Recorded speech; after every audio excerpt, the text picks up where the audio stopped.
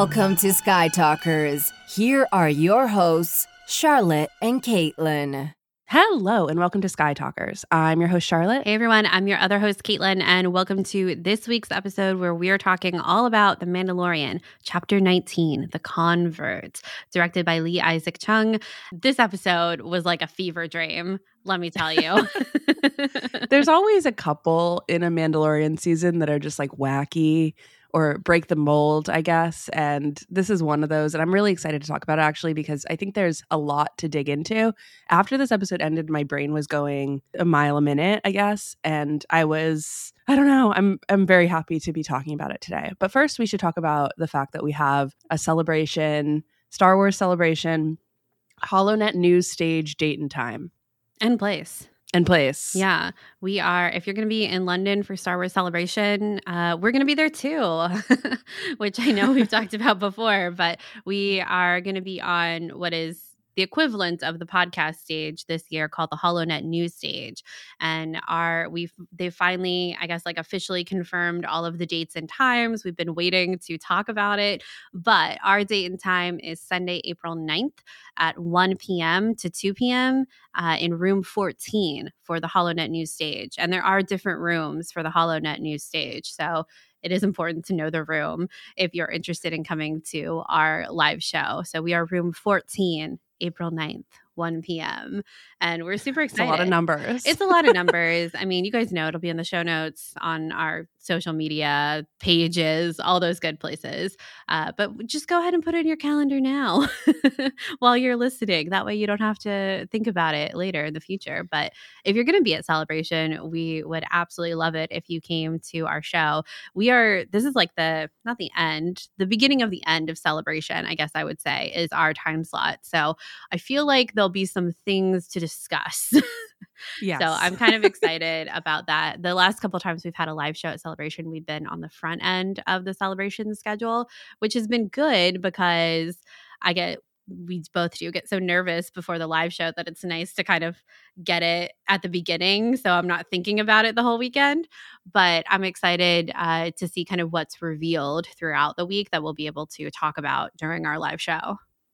Yeah, me too. And it's Easter Sunday, so that's that's something. Yeah, that we doing the show on that day. Anyway, so I'm really excited for this, and I think it'll be great. I can't wait to meet some of our European listeners. Mm-hmm. I know that there's a lot of you, so can't wait. And yeah, we're going to be discussing everything that is probably discussed at the Lucasfilm showcase on Friday. So anyway, excited. Yeah. I actually just sent out we had an influx of international Patreon patrons new on our Patreon from Europe, one from Australia, but from Europe. And I just sent out their Patreon orders, their sticker packets last week, the week before. And I was like, wow, I'm going to be there soon. And I don't know, I just thought it was kind of ironic that there was this group of international listeners that had just kind of joined our Patreon, and I got to send them the little sticker packages so soon before we were headed over there too. Felt kind of nice. Yeah. Felt like a good sign. Yeah. I'm really looking forward to our trip. It's coming up so fast. Yeah. And actually, Caitlin, we need to plan things like obviously offline, but I'm like, we need to plan our other days because I was like, we should probably get some reservations. Get some things going. Yeah, exactly. Pick where we're going to have our high tea. That's exactly what we are legitimately going to be having afternoon tea. High tea. So yes. Okay, we're here to talk about The Mandalorian, though. Great episode. Also, I have to say, I feel like I've never had more people tell me how much they love this season, so that's really cool. And if you're a new listener to Sky Talkers, I feel like we haven't said this in a long time. Welcome. We're really happy to have you here and to be listening to our Mandalorian recaps. Yes, welcome. We're so glad you're here. And I'm so excited to be digging into this episode because, like I said, I think this episode was a bit of a fever dream. Of course, I think anytime you go to Coruscant, it's a fever dream. It's just kind of like that happens a lot. This is the second time in a year, but before that it was such a huge break. Yeah. I'm visiting my parents. I'm staying at my parents' house in Florida for a couple of weeks, and I have a friend who's down here with me, and she does not watch the Star Wars shows, but I was obviously watching Mandalorian. And, there's that scene where Dr. Pershing is traveling in the little galactic taxi, and I was trying to explain why it was so cool to be on this planet. I was like, well, you see, it's Coruscant, which is like a big deal, and we've seen it last year, but like not that often, but it looks really good here, and there's all these other things going on. She was like, okay, that sounds great. And I was like, yeah, it really is. It really is. The first time we're seeing it in the New Republic era, it's important. It is. It is. And I don't know, there's just something so magical. The air is different on Coruscant. I don't know what it is. And seeing it in live action just feels so great. But there was so much in this episode. I feel like my brain kept doing kind of somersaults about my, your feelings towards certain organizations, towards certain people, characters in the episode. There's a lot going on. So yeah. What's happening in the beginning of this episode?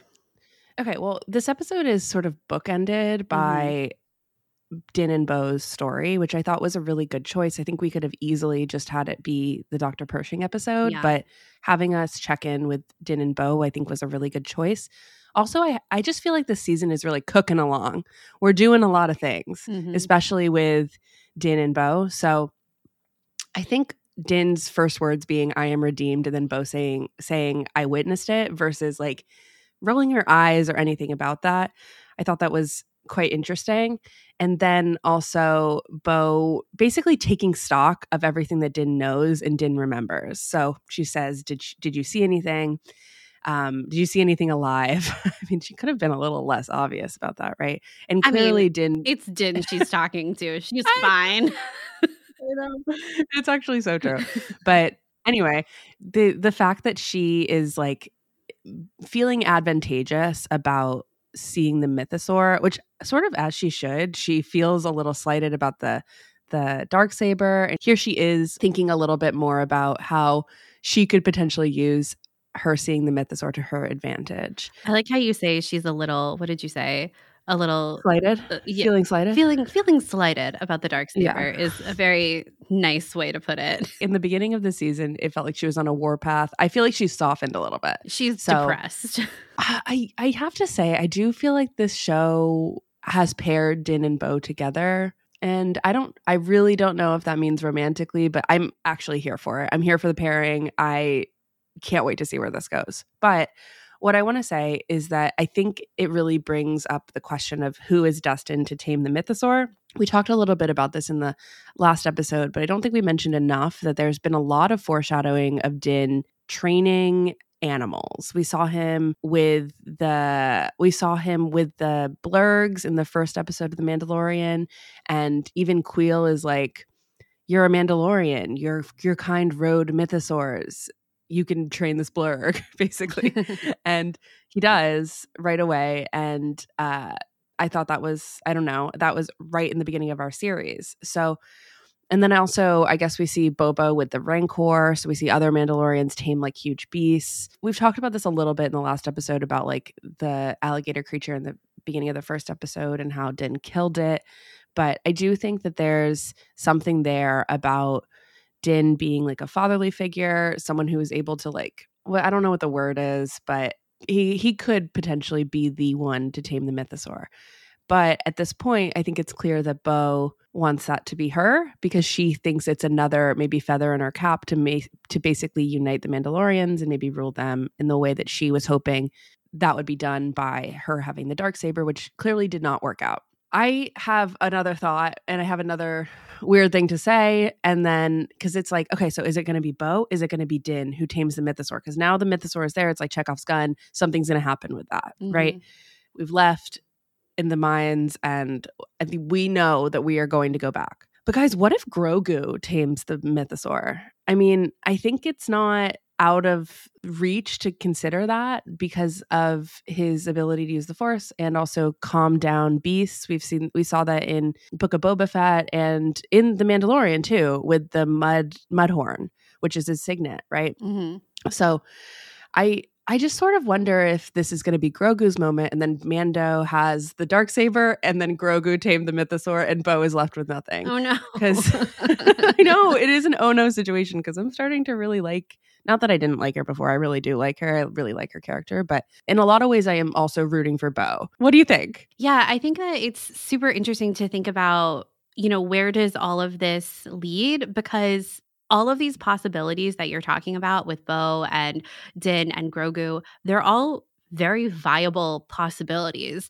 I can very easily see a situation where Bo tames the Mythosaur, unites Mandalore again. I can see a world where Din does it. And I can very much see a world where Grogu does it as well. I think the question I'm left with right now is Grogu old enough to do it now? Because Bo, I feel like, is thinking very short term here. Not short term, but just shorter term than Grogu, because she's not going to be 900 years old. You know what I mean? Like, she's ready to do this now. And I think that kind of pairs with where we see the end of the episode go, when she is accepted by the armorer, which you and I were kind of talking about this off air before we started recording, felt like such a, they were just like, yeah, come chill with us whenever, however long you want. We're here for you, babe. And I was super surprised that that happened, and that I think Bo herself was caught off guard, but I can see the wheels turning, the proverbial wheels turning behind her helmet of, this could actually work out pretty good for me. You know what I mean? When it comes to her longer goals, which I do, as you were saying, Charlotte, do include the Mythosaur and using that as her hook to unite Mandalore, because she's not going to kill Din for the Darksaber. And so I think that kind of rules that out. But now that there's this other avenue, something that is older, more mythic to Mandalore, the fact that they can actually go back to Mandalore, I think it makes sense for her to start seeing how she can gain allies and to just kind of be blindly welcomed into this group, to be considered one of them until the day she chooses not to, is really kind of setting her up for success, as a weird way to put it, because we've seen the lengths that these Mandalorians will go through for people that, walk the way of the creed. I mean, all the way back in season 1, when without a second thought, they all came out to save Grogu, and many of them died, and they had to completely relocate. All of that happened. So I think this is a very interesting turn of events to have Bo and Din on the same path, the same creed. And again, I'm just going to keep bringing it up because I'm kind of obsessed with it. But the way that Katie Sackhoff described Din and Bo's relationship this year, when we got the chance to interview her, she said Din was a distraction and a nuisance. And I think we've kind of seen that played out so far in the first half of the season. And I wonder if that is still applicable in the next half, as I think Bo kind of starts to move the chess pieces towards uniting Mandalore through the Mythosaur. Yeah, I think it's interesting because Bo has spoken about how she finds such fault in the fact that there's so many different Mandalorian sects, and she wants to unite them, and people are scattered, and she hates that, right? So here she has an opportunity, like you pointed out, of her infiltrating one of those sects, right? And becoming part of them, gaining their trust, like you said. In a lot of ways, what was really effective about the storytelling choice to, like I said, bookend this story between the Dr. Pershing story is this parallels a little bit, or it could parallel what is happening with Dr. Pershing and Elia Kane, with the fact that Elia has become part of this group of people who have amnesty, who are experiencing rehabilitation, who are given a second chance after the Empire. And instead, she sort of predictably, even though I was really rooting for their friendship, predictably turns on Dr. Pershing. Oh, man. I was so back and forth. I was like, do I trust her? That's kind of the point of it, right? No. Yes. Yeah. No. I was shocked, though, by the end. Yes. They really like put us through the ringer with that, because I was also back and forth. But by the end of it, you're like, well, I guess that was always supposed to happen. Sure. Anyway, the thing is I think that there is a parallel that's happening here. There's a potential foreshadowing that's happening about how maybe Din and Bo's story will go, or is it a warning for how we think it might go, and then they'll turn it on its head for us or something like that, you know? Something to further extend that parallel, we have two characters who are receiving redemption, Dr. Pershing and Din Djarin. And this episode literally begins with "I am redeemed." And instead, Dr. Pershing is also living in the amnesty program, experiencing rehabilitation, and is on a path of redemption.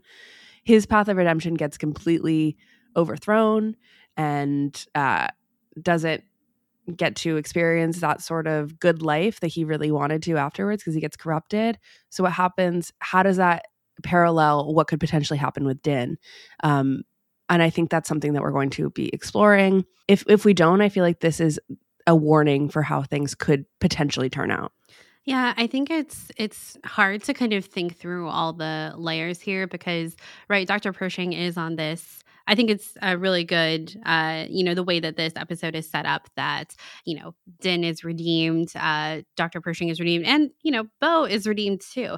I think the use of the word bathe, our definition of bathe is so funny to me because, I mean, yeah, I guess they went in and out of the water, but it was a bit intense of a situation. And Bo, of course, wasn't trying to be redeemed by the way of the creed. You know what I mean? So I find it interesting that there, is such absolutism with the Mandalorians about, using the living mind, the water of the living minds, but, Din never finished the ritual ceremony and Bo never intended to do it in the first place, but it still, quote unquote, counts for them. But really, sorry, and I kind of got a little bit on that train, but this comparison between Din and Dr. Pershing, I think is a really good one because Dr. Pershing is on this path of redemption. And you're right, Charlotte, it gets corrupted along the way, but that path laid out by the amnesty program, I think we see a lot of examples throughout this episode that it's also not all it's chalked up to be. Even if Dr. Pershing had gone through all the steps perfectly, if he had become this notable, what's the word? Credit, this success story within the amnesty program, the episode gives us a lot of clues that, there are still some things that are very clear takeaways from the empire that are still, or remnants, I guess I should say, within the amnesty program. The fact, we'll talk about it later, or maybe now, but the fact that we have the mind flayer technology, the fact that people are still referred to by their numbers rather than names, this was such a kind of shocking revelation to me when they get to the amnesty program housing and everyone is referring to each other by number. This seems just such a hallmark of the empire. To think that the New Republic was also using that was a really big red flag. I mean, there are a lot of flags in this episode, a lot of red flags, but that was such a big one for me personally. I don't know why. I mean, I do know why, but in lieu of other things, that was such a big red flag. So I think we are kind of questioning in both of these organizations, both of these stories of what is redemption? What does it mean? When does it count? And what does the path to redemption look like? Is it a good path? Is it a path we should even be on?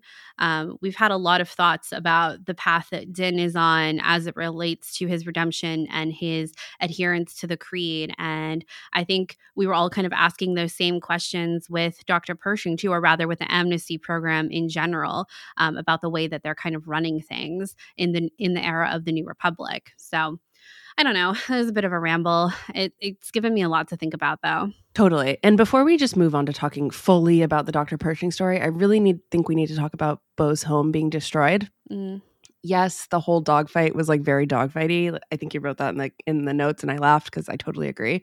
But Bo's home was destroyed. That took me off guard. I was really surprised by that. Also, I was just really sad because I loved that set piece. Yeah. It was we got rid of the throne. Like, no. Maybe there's still ruins, and that would be awesome. But anyway, we should take a pause and think about what Bo's home being destroyed represents for her story.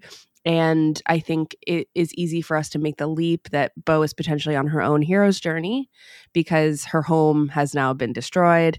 And it reminds us of when Luke's home was destroyed in A New Hope, and then he goes on his journey and his entire world begins, right? So I think you can look at her home being destroyed and think about, okay, so what is this kickstarting for her? Where are we going with her story? And does this mean that she is on a hero's journey? Does this mean that she is not? Is it a red herring?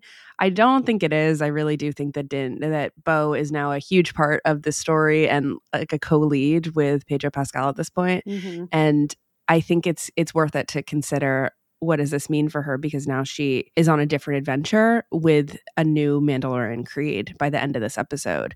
And we don't see her face, obviously, at the end, but with the way that the camera zooms in on her, she literally accidentally joined this, but maybe it's for the better, maybe it's for the worse, maybe it'll get her to her goals. We are just left to think about what that mask is representing and what is underneath that mask. But her home being destroyed is a big deal, and it should be a big part of her story. Yeah. Well, Bo is no stranger to loss, and this is kind of the last thing that she has, I think, is her home, and now it's gone. And so what else is there but to try and get back anything, kind of clinging to anything that you can. And this is, the Mythosaur feels like the last hurrah. But I agree, she's totally a second lead now. And where will Din and Bo's journey end, whether this season or the Mandalorian series as a whole? It's kind of crazy how there are just so many options, basically, for how this could go when it comes to returning to Mandalore formally, or rebuilding Mandalore, I guess I should say. Rebuilding Mandalore, yes. Okay, so let's dive into the Coruscant part. I know you've already talked about it a little bit, but it was crazy to see Coruscant again and seeing the Opera House and the citizens of Coruscant. I think that this show did a pretty good job of getting us back into this world. One thing I really like about The Mandalorian is that you can watch this as a really casual Star Wars fan or someone who just has like a small amount of knowledge about Star Wars, and you can get a sense of like what Coruscant represents to the story. It's a capital. It is far removed from the Outer Rim and any sort of struggles, and I feel like you definitely felt that in this episode when Pershing is basically adored by all of those citizens of Coruscant who also say like who get confused between the New Republic and the Empire. I mean, you can't get confused about that. It's different. Well, I think it's a good reminder, right, that I think people like us who are so into Star Wars, to put it lightly, we watch a scene like that and it's like, oh, so obvious what they're hinting at, because this is a scene we've seen a couple times, right? It's a callback to some scenes we saw in Andor. Of course, I'm thinking of Canto Bight and The Last Jedi. Like, these are things we've seen before of the rich and wealthy having no kind of concept of reality or even really caring about the government that is in control because they keep profiting anyway. But there are so many people that come into Star Wars at different points, right? Your entry point into Star Wars. And if this is your only entry point into Star Wars is The Mandalorian, the only thing you're kind of caring to keep up with right now. And I think there are a lot of people that only watch The Mandalorian in the general public, the locals. And I think it's important to continue to include these kinds of scenes, not only for us as deep fans to know that this is, across the board how the wealthy are acting in the Star Wars world, but as someone who doesn't have any kind of other knowledge, maybe isn't even really sure where we are in the timeline episode to episode, but to have a scene like this to kind of connect that dot, or to have Star Wars as a story emphasize this point about the elite class within the series specifically, I think is still really important for them to do.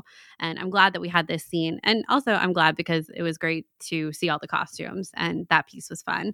And so many Mon yeah, Calis. Sorry. I was like, I kept wanting to say Admiral Akbar, and I was like, what are you doing? Admiral Akbar clones. There's so many of them. So many Mon Calamari in this episode. It was fantastic.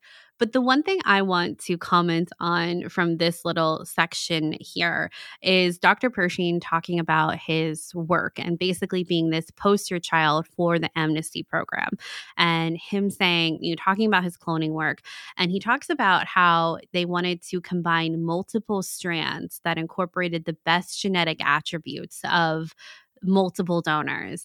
And guys, if this isn't what we've been talking about, especially in regards to the Bad Batch and Omega, I don't know what is. This kind of confirms so many things. And I just love that the topic of cloning is being so explored in the past couple of years in the Star Wars world. And so layered too. It's so layered. And, if you're not watching The Bad Batch, I absolutely think you should be, because it is an incredible show. But so I guess slight spoilers, or I guess information about the show. I don't know. But Omega is... I mean, the show's about clones. The show's about clones. Omega is a tiny clone, a little girl clone. I don't know how old she is, 10, 12. And essentially, I think that the Empire would ultimately want to create a Force-sensitive clone that they could control, similar to the clone army with Order 66, the chips in their brain about, controlling them. And to have a Force-sensitive clone would be the ultimate goal, I think, for the Empire, knowing that, at the end of the Skywalker saga and the Rise of Skywalker, we find out that Palpatine, there's clones there, Snoke is a clone, like all of this is lining up. And so to hear Dr. Pershing here say combining multiple strands that incorporated the best genetic attributes, knowing that they've done testing on Grogu, who is Force sensitive, of what perhaps some people consider the most Force sensitive species in the Yoda species. We don't know that, but I think that could be a fair speculation. I don't know. It just feels super important. And I was like, wow, he said it. He said it. Can we laugh at that concept of potentially the Snoke clone, which is a clone of Palpatine, being an exploration of the best genetic attributes? And they really screwed it up. They put that guy in a jar. They were like, forget it. This is not right. I mean, I don't want to go too deep in that, but the whole thing was very Mr. DNA in Jurassic Park, filling in the holes in the code. I don't know if it's just me here, but I have to wonder by the end, when Pershing's brain gets wiped by the Mind Flayer, what is the point? Like, why are we doing this? Because it feels like she has a motive, and the motive was to wipe him from existence, right? For all intents and purposes, without killing him. So, wipe his research, I suppose. Yes, exactly. And that drive to do good for that research. So if they already have that technology, or they've taken that technology in Pershing's own research, is it just bad to have him be an advocate to shine a light onto that research and how that was used for... He said that he said that his work was twisted into something terrible, but he assures you that his original intentions were good. And that entire narrative maybe is something that the quasi-empire who's still around today doesn't want to be around. But I just think there's a lot of things, like, why did she erase his brain beyond saving her own skin, which I think is part of it. But then also, was she saving what is herself? she protecting? It felt like a setup. Yeah. Not that because it seemed like they knew she was going to be there, and that she was like a test, that she kind of poses it as a test for Pershing to the New Republic.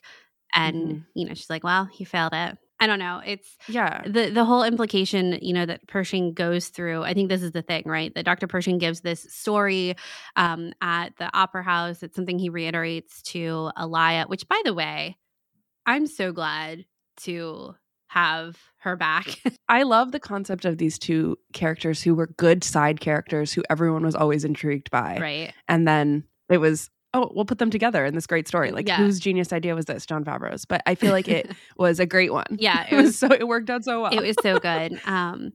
But Dr. Pershing gives this story about his mother and how if she was a doctor, and if only there had been this technology to save her, there'd be no more needless losses. And that, I think, is genuine and is good. But then what we're seeing in this episode is that it was put in the wrong hands. His original intentions were good, but they were twisted. And does that mean that part of Dr. Pershing, if he were to continue this research,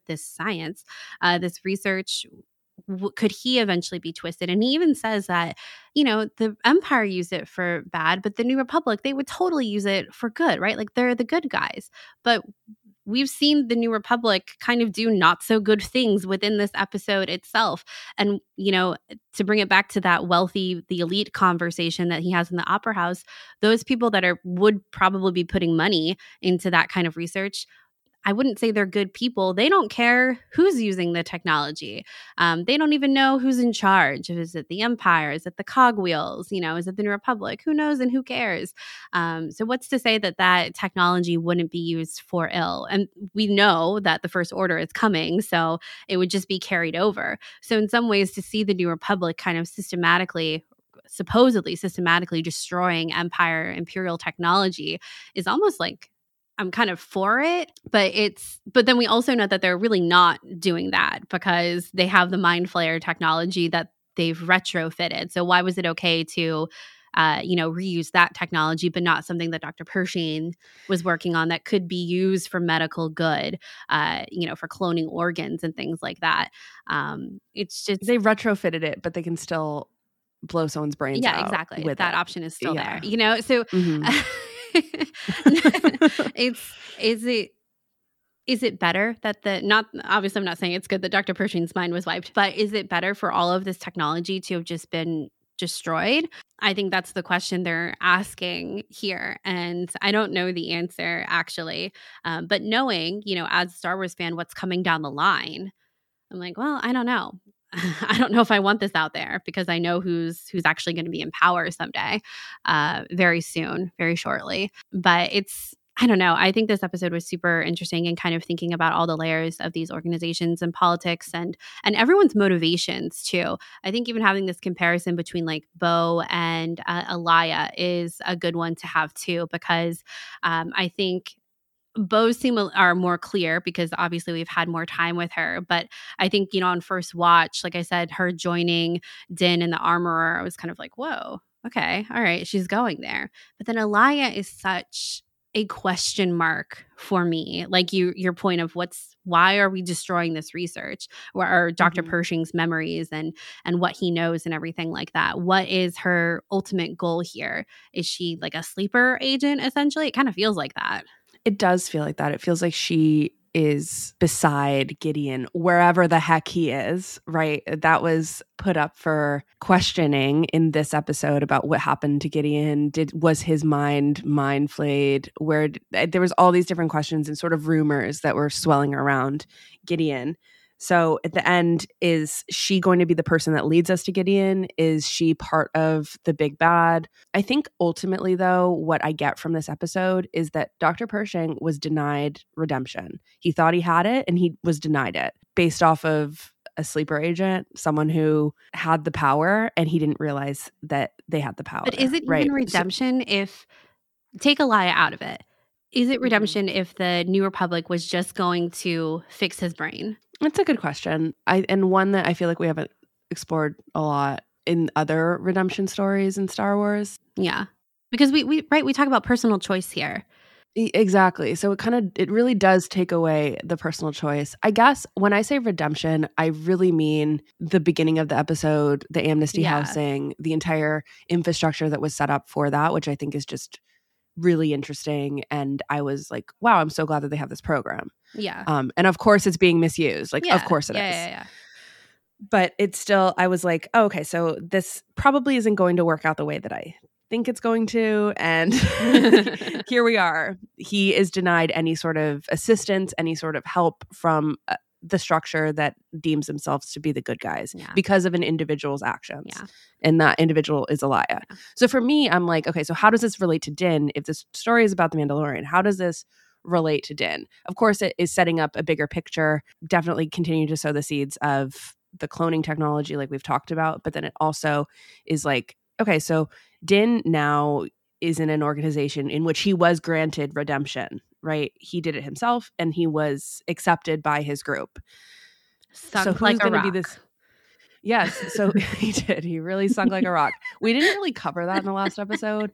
And I don't think I realized that he just... Me neither. The Beskar doesn't float. I really thought that the mythosaur disrupted him. Me too. But no, he sunk. I love that. So funny. It's just so sometimes clumsy.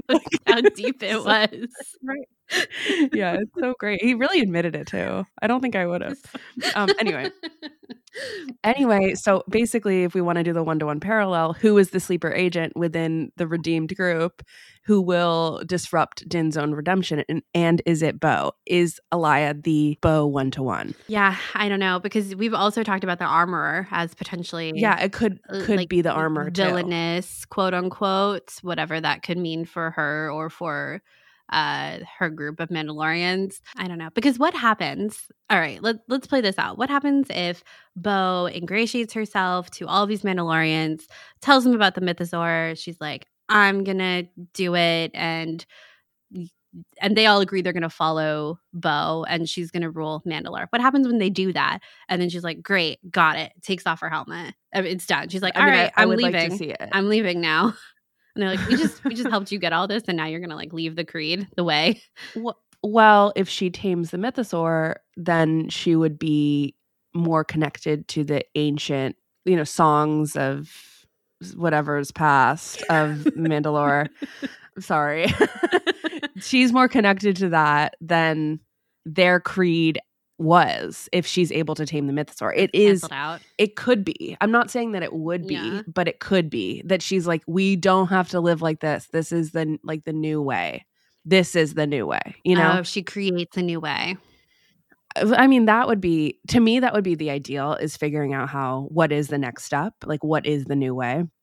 How do you connect everything together? Not just this small creed where Din and Bo are right now with the armor, but like all the other ones too. I think you're right. Like defining the new way, right? Of course, I'm thinking of the sequel trilogy and defining a new way of what it is to be a Jedi, or rather a Force user, that I think kind of fell a little bit by the wayside by the end of the sequel trilogy of really kind of getting to that next step of, okay, we've gone through all of this. What is next, as far as how do we take our next steps into the future of understanding the light side and the dark side and the ways that we use the Force as Force users, whether a Jedi or something else. So I think to hopefully see this carried through with the Mandalorians of this is the new way, I think would be really great. And I think what you and I have kind of been talking about for the past couple of years, I don't know if we've actually defined it as the new way, but that feels kind of right. Yeah, absolutely. Okay, let's go back to Coruscant. We got to go back to Coruscant. There's like a lot of things that I feel like we need to comment on. Okay. Number one, the fair, the little fair that they go to. So great. Number one, Ralph McQuarrie concept art come to life. We love to see it. Mm-hmm. Number two, seeing the peak of, what's it called? I don't have it in the notes. The mountain. But it's from the High Republic, and I loved that. More of bringing book canon onto screen, please. And that Mandalorian has done that in the past with Timothy Olyphant's character and things like that. But this was great. I really loved this. There was like a lot of like fun little food in this. I want to try that little biscuit. My mom texted me and was like, how do we make the little biscuits? And I was like, yes, good question. They actually look like something that we would get on the Galactic Star Cruiser. And I felt like his room also looked like the room of the Galactic Star Cruiser. I don't know what that says, but it really had the same vibe.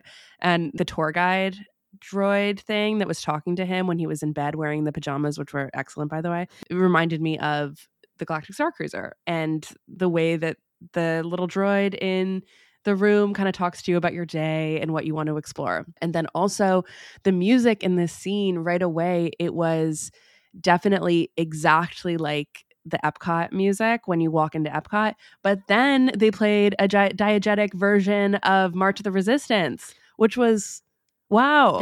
Wow. This is like, I have no idea what this means. The choice I don't know. Of March of the Resistance, which I put in our notes as March of the Resistance County Fair remix. Yes. I'm so intrigued by this choice specifically.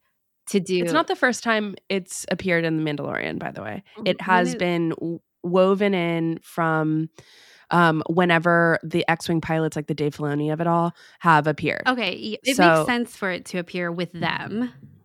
Mm-hmm. But even then, it's like, we're not there yet. Is the Resistance even a thing at this stage?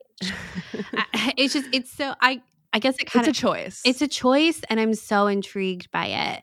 And Yeah, the first time I was watching the episode, I did not get up early enough. I literally had 59 minutes between when I started the episode and my first meeting of the day for work. And so there was no wiggle room to go back and re-listen. So the first time I was listening through, I was like, am I hearing the Imperial March? I was like, that would be so interesting to hear the Imperial March in this, like, again, the county fair remix of it all, in this, New Republic era of, sinister organization is still lurking. The remnants of it are still here. But the March of the Resistance is like the other side of that, which I also find as intriguing. And anyway, I loved the fair, the inclusion of the mountain. It was very cool. It was a very cool thing to see, and even something that's kind of been commented on as recently as Tales of the Jedi, when Dooku was talking about that tree at the Jedi Temple and how Qui-Gon loved it so much because nature doesn't really exist on Coruscant. I thought it was great, a great inclusion. The thing that I need to say here is we've got days of the week in Star Wars, and one of them is Bendu Day. What does it all mean? I was like, oh my God. Okay. Charlotte mentioned if we have new listeners for The Mandalorian, welcome and Which welcome. we do. Welcome. Yeah. One thing you should know about me and Charlotte is that we really like weird Force stuff. And the Bendu from Rebels, the animated show Rebels, is one of our personal favorites. And an incredible, weird creature, I don't even know, entity of the Force that is called the Bendu. The fact that we have a day called Bendu Day, oh my God. It's like Thor's Day, but just like, Bendu is like a mythic, like, creature who you only hear about in stories, but now he's part of the days of the week, or has he always been part of the days of the week? I mean, who decided this? Right? We were talking about this in our Discord for our Patreon, and a lot of people were talking about how it's very similar to, our days of the week are named, originate from a lot of Greek and Roman mythic figures like the gods, and that this is probably the same thing, but it's something that so much time has passed, especially in the New Republic era, that no one probably actually knows anything about Bendu or where that came from. And I just love that this very much feels like a Dave Filoni insert here of, it would make sense to have a day of the week named after the Bendu. Like maybe one of the other days of the week is some like a play on Mortis or something like that, because the father, son, and daughter on Mortis kind of play into this understanding this mythic level of the Force that the Bendu does as well. And, I had put on my Twitter today, actually, we're recording this on March 16th, that Bendu Day felt like a Thursday. And someone commented and said, well, I kind of thought it would be a Wednesday because the Bendu kind of stands in the middle. And Wednesday is the middle of the week. And I got to say that makes a lot of sense. And I think not to Europeans, FYI. Okay. Europeans, it would be Thursday. But all right, I'm in America. Sorry. I do agree, though, like the work week, Monday through Friday, like it's clearly Wednesday. Yeah. It's the middle of the week. The Bendu, again, if you don't know, the Bendu famously says that he is neither light nor dark, but that they stand in the middle of all things, that they are all light and all dark too. It's incredible. So good. It's so good. The conversations the Bendu has with the characters of Rebels, and even, we've kind of been talking about this, about these little things that feel like they're being seeded for the Ahsoka show, to have the Bendu thrown in here. The Bendu never communicated with Ahsoka, but we do have we have a scene that Dave Filoni wrote for the Bendu and Ahsoka that he posted on Twitter years ago. That it's a long scene. It's not a short one. It is a long scene. It's unclear to me if it was ever animated or like seriously put into a storyboard. All that to say is that Dave Filoni has thought about what the Bendu and Ahsoka would talk about. And I don't know, just kind of thinking big picture here. But anyway, I was so thrilled to see that Bendu has a day, whether it's Wednesday or Thursday. And happy Bendu Day. Yeah. Happy Bendu Day. I loved this. I loved the world building that was happening, I guess, on Coruscant. Yeah. This, and also the comparisons that you're able to make with Andor. I've seen some people make some like unfair comparisons to Andor, and I'm not here to do that, but I'm here to say that we've seen two characters now work like office jobs that are so mundane. More cubicles. On Coruscant. In cubicles that are just like sucking the life out of them, you know, and are inspiring them to do other things. And it's not a rare concept. Like this is pretty standard, I guess. But I think now we've seen that, and I just really enjoyed the fair. I loved the amnesty housing. I loved the little droid that was the tour guide droid through Coruscant. I wanted to make a trip itinerary. I wanted to go to Coruscant. I wanted to explore it all. I like the fact that we saw the New Republic rebel insignia with the stars around it on top of a building that really indicated like the passage of time, but not too much. I think that's very clear because they're flags. Yes, they're just flags. But like, I think the thing about seeing a New Republic Coruscant, our brains might go like, oh my God, I wonder how much it's changed since the Empire. But those characters outside the opera house made it very clear that they don't really think that much has changed. Like their physicalities around them haven't really changed that much. And so all that changed that we can see is a flag, you know? Yeah. That said, I do think the technology is like brighter, more chipper. Like even the droids being blue and having this, you know, very jovial voice, I think says something, well, you know? But it's also in part a facade. And yes, I think we really see that. But go ahead. Sorry. It is a facade. But is it really? Because I think it's a slippery slope when you get on this like everything is bad, all government is bad type situation. Yeah. Because I don't subscribe to that. I don't believe in it. I don't think that it is the same as the Empire. I think it's not. And I think that when we see that those, you know, elite people talking about how it's the same as it ever was, you roll your eyes because it's so not on these outer rim territories in these other planets, like maybe on Coruscant where everything is big business, that like really nothing physically has changed, but things are physically changing elsewhere. And I think that, we are supposed to consider that there is a facade element, but it's not all a facade. The New Republic is the right way. Down with the Empire is also the right way, you know? And I think that there are flaws and you can fix those flaws, but I just think it's a slippery slope when we start saying that everything is the same. Well, it's funny because when I was watching this episode the first time, I was like, is Star Wars now saying that anarchy is the way to go? That no government I mean, is the way to go? I think it's always been saying that, but like whatever. The first A New Hope said that. Yeah. Am I wrong? It's I think you're right? Like, and that's the real worldness of it too, of like countries that are not paying attention to what's going on, that are only ruled by business, right? And not paying attention to what's going on around the world and other places and things like that. But I think that this concept of the facade is true, but then to your point, it's also not true. Like this is not the Empire. The Empire was was awful, right? But it got so eerie, I think, at the end when, you know, Pershing is hooked up on the Mind Flayer, and we have the Mon Cala doctor there, and he's so chipper, and the music behind it is very reminiscent of the fair music. I think of that almost like a fun house a little bit, very subtle, I thought.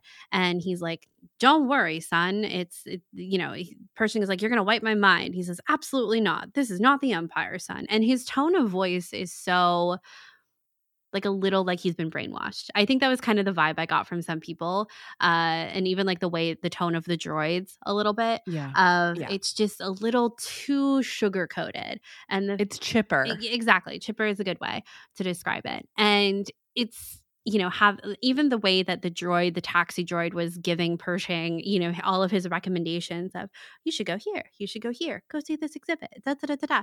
And it just felt so chipper to to like a Stepford Wives kind of extent. But at the same time, like, it's also true that the New Republic is better, much better than the Empire. And we have to think, right? Leia is in charge right now, right? Or there's a lot of people in charge. But, you know, Leia is a part of this government. Mon Mothma is. Exactly. Yeah. But thinking about our big players from the Skywalker saga, like Leia is a part of this rebirth of the New Republic, and I trust Leia inherently. I trust Mon Mothma inherently. So thinking about those things and the things that they're trying to implement, and the idea of trying to change a government, a galaxy that has been so corrupted for so long. For so long. Is it really that long? Big picture. I mean, you got to imagine some of these people in the galaxy have really been through the ringer. It has been so long because Palpatine has been pulling the strings for so long. That's true. Yes, it has been so long. That's true. Thinking about, you know, the name of who's technically in charge. But you're right. Palpatine has really been there for the whole time. But yeah, so I don't know. The end was so eerie with the Doctor and Pershing, and then Elia and that other, the Twi'lek Doctor who was there too, of, you know, for every failure, it's good to remember there's a success like you. And just, wow. And knowing the truth that Dr. Pershing's intentions probably were good at one point, and maybe still were, even with the risk that his research could fall into the wrong hands again. He did have, I think the show wants you to empathize with him. But then Elia is the one there who is being called the success, and we don't even know what her true motivations are or really where she's leading us. I think I did want to say one thing I wanted to comment on that we haven't commented on is the scene where Dr. Pershing gets back to Amnesty Housing and all those other people are there having a drink, and they're all talking about the things that they miss from the Empire. And Pershing is like, oh, no. Like, I don't miss anything. And they're like, no. Like little things. Obviously not the Empire. But I loved that scene because it really reminded me of something we talked a lot about with the show Resistance, and how I think Resistance was an animated show for 2 seasons, was a great show. And Resistance did a really good job, you and I both thought, of talking about the regular people who were brought into these wars and kind of forced to have a job to make money that involved working for the Empire. And did that make that person a bad person? I thought Resistance did a really good job of kind of queuing up that conversation with some of its characters. And it really reminded me, I thought about it in this scene with these other people who had been in the Empire and were genuinely just trying to be better and to now do the right thing. And I think that even when Elia was telling Pershing that she trained in the academy for the Empire on Coruscant, and she says something like, I really thought we were doing good, I think I believed her. And does she still think that what she's doing is good, whatever that big picture is that she's leading us to? I think she does. I don't know. I don't know. I need more before I can make that assessment. But yeah, it was so eerie. Also, the music in that scene was really otherworldly and spacey. And it was just like, where am I? It was a little, you called this episode a little bit of a fever dream. I felt like I was in a fever dream in that part of this episode. Yeah. It was so much. Overall, though, I really did love this episode. And I thought it was a really fun one. There was a lot to dig into, and I feel like we didn't really cover everything that we wanted to cover in this. Like, there's a lot more to talk about. And this is one of those episodes that once we see the big picture of this season, it'll make a little bit more sense. Not that it didn't make sense, but I feel like we'll be able to contextualize it so much better. Yeah, I totally agree. It'll be a good one to come back to, especially looking at The Mandalorian as a whole, as a series, once we put it on the shelf. Yeah. Absolutely. Once we put it on the shelf. I also, something that's interesting is with this season, I feel like I can't predict where we're going next. And I really love that. Yeah. It's very fun. And I mean, I could say that I think that Din and Bo, I think I can predictably say that Din and Bo are going to like figure out what it is like to actually be in this organization of the Mandalorian Creed, right? Because we actually really haven't seen that. We've seen Din come and go. So we've never really seen them maybe stay put in this group. So that'll bring out some interesting things, dynamics, I guess. And maybe, yes, and we can call back on the conversation that we had about the term cult next episode, hopefully. But other than that, like, I really can't predict where this is going to go. Also, one more thing, there was not a lot of Grogu in this episode. Very little Grogu. I missed him. And I was kind of sad about it. Mm-hmm. There was a moment where I think he was saying this is the way, but it's confusing because I also think that he was signaling through the Force that there was TIE fighters coming. So, but he's finding his voice is the point. He's been speaking a lot and it's cute. It's cute. It's very cute. I loved after Din left the ship for the transfer, as Bo said it, that Grogu just immediately covers up his entire pod. He just closes the lid. He's like, I will be in here until my dad comes back. Yeah. I'm just going to chill here. He's like, I can't watch this. Yeah. Also R5 just being rolled around. He's really going through the journey of his life. I'm so happy for my anxious king. I love him. R5 and Gonki having a rough go of it. Yeah. Maybe I need a R5 little wind-up toy like I have my Gonki wind-up toy. I think so. Yeah. All right. Well, is there anything else we want to say about this episode? Probably we're forgetting a million things, but it's okay. Yeah.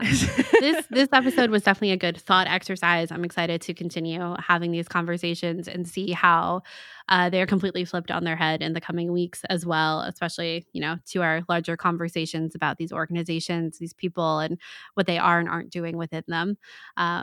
To your point about the Din and Grogu's Din and Bo staying put, it does feel like a good opportunity as the newcomer for Bo to be like, all right, let's really break down what's going on here. Why are we all like this? What do you believe? So we'll see. And I think that's important. I agree. That's important. I agree. So we'll see what happens. But I'm very excited for next week. I have no idea what's coming next, so I can't wait. But I think that is going to wrap up this week's episode. So thank you guys so much for listening. Again, don't forget our live show at Star Wars Celebration London is going to be April 9th, Easter Sunday at 1 p.m., room 14 of the HoloNet news stage. Again, that will be on all of our in the show notes and everything. So please come and join the show if you can, or, if we see you around in London, please come and say hi. We would love to meet you and give you some little Sky Talkers fun things. So please come and say hi to us. And we will be back next week to talk about the next episode of The Mandalorian, as well as our next batch of Bad Batch episodes. And we loved this current set of Bad Batch episodes that are airing. So I'm really excited about that episode to come out too. So please listen to that. Yeah, the 22nd. Yes. Thank you. That's when that comes out. Next week. So yes, please listen to that as well. And if you're interested to talk more about Star Wars with us, you can find us online on Twitter at SkyTalkersPod, or our personal handles. Charlotte's is at Clarity and mine is at Caitlin Plusher. We also have our website, our Facebook, TikTok, Instagram, email, all good places to find us. And if you haven't left us a review yet on Apple Podcasts or Spotify, we would really love it if you took a couple of seconds to go and do that, as it helps other people find our show. And while we're on the topic of reviews and things like that, one of the really big ways that podcasts grow is through word of mouth. The biggest way I would say that podcasts grow is through word of mouth. So if you're listening to this episode right now, we would love it if you would screenshot you listening, share it to your stories, tag us so we can reshare with others too. And it is a great way to help out the show and hopefully have more people join in the conversation with us. And if you're interested in other ways to support our show, you can head on over to our Patreon and check out our reward tiers there. And I want to say a huge thank you to these patrons: Lindsay, Charlotte, Tim, Jonah, Carol, David, Simon, Tim, Aldarcy, Paul, Danny, Megan, Becky, Z, James, Nick, Christina, Rachel, Jessica, Emma, Kara, Allie, Olivia, Justin, Benjamin, Molly, Jose, Nina, Alexa, and Jedediah. Thank you so much for supporting us. Yes, thank you guys so much. And as always, until next time, may the Force be with you. May the Force be with you.